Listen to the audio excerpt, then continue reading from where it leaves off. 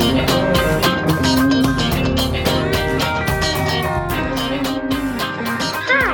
I'm Curious Vedant, and welcome to season 2 of my podcast.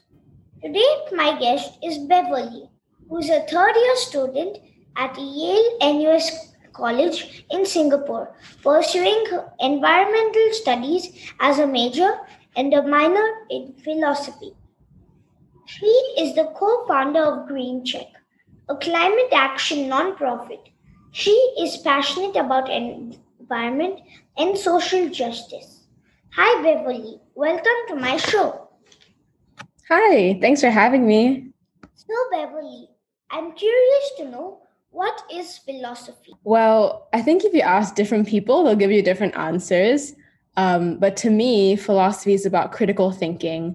And so philosophy is what we use to find answers to questions that can help us understand our lives and our realities a little bit better. Can you please give me some examples on philosophy? Sure. So there's different branches of philosophy. So some people there's the philosophy of science, which is, the kind of science that you study in school, probably. But there's also philosophy that deals with questions like, what is the meaning of life? Questions like, what happens after death? So I think there's a lot of different branches of philosophy. So I don't think I can just boil it down to one, but these are some of the examples. Because I think philosophy is just about trying to understand a little bit more about different subject areas, understand and find answers to different questions. Since you work on the environment and you're a philosopher, is there a philosophy on helping environment and taking care of animals? Oh, definitely. There is. I think one thing that I really enjoy, one philosophy that I keep very close to my heart when I do environmental activities is an indigenous concept, actually, an indigenous philosophy that everything is very connected. So humans, animals, plants, everything, we're all interconnected. And so making sure that we're healthy also means making sure that our planet is healthy. And so thinking about how we can show love and care to one another, to animals, and to our planet. I'm already starting to use less plastic to save the environment. And so I'm using reusable straws whenever I go out and metal straws that we've bought. Ooh, yeah. That's great. I have a few metal straws myself too. Can you give me some examples of interconnectedness? Interconnectedness? Yeah. Sure. So, for example, so when the climate, so we have climate change, right? And so one of the things about climate change is that sea levels rise and there's a lot more rainfall and there's a lot more extreme weather events like monsoons. So that means not just, the sea levels are rising and there's more rain in general, which means there's, more water and more rain in different parts of the world, but it also means things for people. So when all these things are happening to the planet, the interconnectedness comes in how floods would take place with heavier rainfall, and that will affect people. And it'll also cause the spread of waterborne diseases. And so that's an example of interconnectedness where something happens in nature that affects humans that can also go back to impact nature again. It's been raining a lot lately in Singapore. Is that because of climate change or is that just how it is? Well, there's yes and no. So we are in the rainy season right now, so that we can expect a lot of rain, but climate change definitely has a part to play in kind of the sheer amount of rain that we've had. We've had rain nonstop for days, and climate change definitely has at least a little bit of a part to play in that. Yeah. Can you tell me more about the nonprofit that you have co-founded? Sure. So I co-founded it with 4 friends, and it's called Green Check. So what we do is we look at groups tackling climate change in their communities in Southeast Asia and Latin America, and we help them get donations, help them better their skills, help them connect with donors and other groups taking action against the climate change.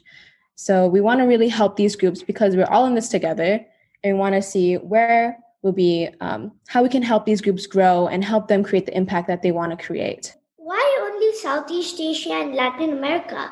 There's also lots of climate change in other places. Why are you focusing on only these two? You're absolutely right. So climate change affects everyone, but we chose these two areas specifically for two reasons. One, because we have a lot of connections already within these two regions. So this would be a good starting point for us. Eventually, we do hope to expand to reach other parts of the world. But also, we think that there's a lot of potential in Southeast Asia and Latin America in the sense that there's a lot of groups that could use funding, that can use connections and a network to achieve their goals and to help combat climate change. What are some of the organizations you work with? So far, we haven't confirmed any of our partner organizations. We're actually in the process of confirming them. So by the end of next month, if you ask me again, I'll be able to give you some examples. But right now, we're looking at groups that do advocacy work, which means they promote and encourage climate action, either to the general public or to governments. But also, we're also looking at climate action groups that do specific solutions. So thinking about maybe specific's not the right word, but they do projects like coral restoration because corals are being affected by climate change and they're dying out. Or thinking about renewable energy and things like that. So there's a huge broad spectrum of groups that we hope to work with.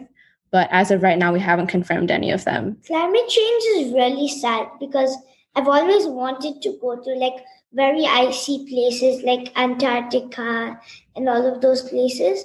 But sadly, all the ice is melting there.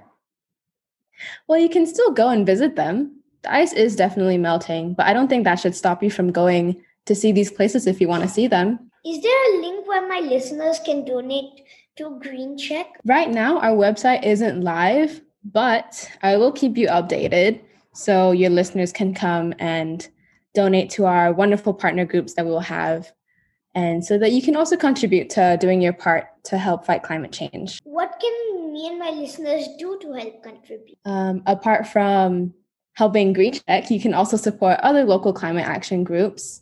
You can also do exactly what you're doing, so cutting down on plastic, using metal straws.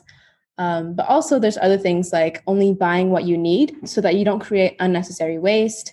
You can also, I think this is really important, you can also write letters and emails to our ministers encouraging them to take climate action because they have a lot of power to make big changes and do a lot of good. So we should encourage them to do so. Yeah, I think the government is already aware, but to make them more aware and ask them to reduce the amount of plastic bags a lot, I think that would be a good idea. I think so too. You should write an email or write a letter to them. And also Singapore is filled with lots of one-time use plastic, like in hawker centers, the plastic bags they give you to take away in the hawker centers. I think even the hawker centers should stop using that. Yeah, they can do their best. We can also do our best by bringing our own cutlery, our own containers. So similar to metal straws, right? We can bring our own forks and spoons, our own bowls, and then the hawker center aunties and uncles can put our food in these bowls so that they don't have to use the plastic. Me and my parents already we already take our own cutlery. That's great. That's wonderful. Mm-hmm. What got you interested in environmental issues? Well, when I was younger, I've always liked animals. I really, really loved animals, and I would read lots of books on them. And I've also always liked being in nature. So thinking about being in rainforests, exploring parks. And so when I found out about climate change and pollution, I knew I had to do something, and I wanted to protect these animals and protect all the greenery that I love so much. But right now, it's also, I realize, because of the interconnectedness that we talked about, that it also affects people. So that's how I got interested in environmental issues. Even I really love animals and nature. That's why almost every weekend me and my parents go on nature trails and to nature parks. Wow, that's really great. What's your favorite nature trail that you've been on so far? Probably all of them. All of them? Yeah. Nature trails are really, really fun. So I understand why you can't pick just one. What do you want to pursue after university? I'm not too sure yet, but right now I'm looking at doing graduate school for environmental management or environmental studies. But I might work for a few years before doing graduate to pursue a graduate degree. So we'll see how it goes. Was it hard to get into Yale and US college, or was it a bit easy? I think it really varies from person to person. But for me, I really enjoyed the application process. The interviewer that I had to get into Yale and US college was really, really friendly. So I think for me, it was really an enjoyable process. I wouldn't say easy because I had to study really hard for my A levels in order to get in. But I think, I think it's definitely very doable. What are your hobbies? I really like painting and hanging out with my friends, and I used to play a lot of football. Do you play any sports? I play cricket. Ooh, I don't know how to play cricket, but I know a lot of my friends do, and they say it's really, really fun. That really, really is fun. Thank you so much for coming on my show. You're welcome. This was really, really nice talking to you. Yeah, I really enjoyed it too. Like I said in the beginning, I hope I learn a lot. I learned a lot. That's great. That's really, really great to hear. Dear listeners, follow my Facebook page, Curious Vedant, to get updates on my upcoming episodes. To listen at leisure on your phone and get notified about future episodes, subscribe by searching for Curious Vedant wherever you get your podcasts, such as Apple Podcasts, Spotify, Stitcher, Google Podcasts, and many more. You can also listen to my show on curiousvedant.com. Thank you for listening to Curious Vedant, and don't forget to rate and leave comments.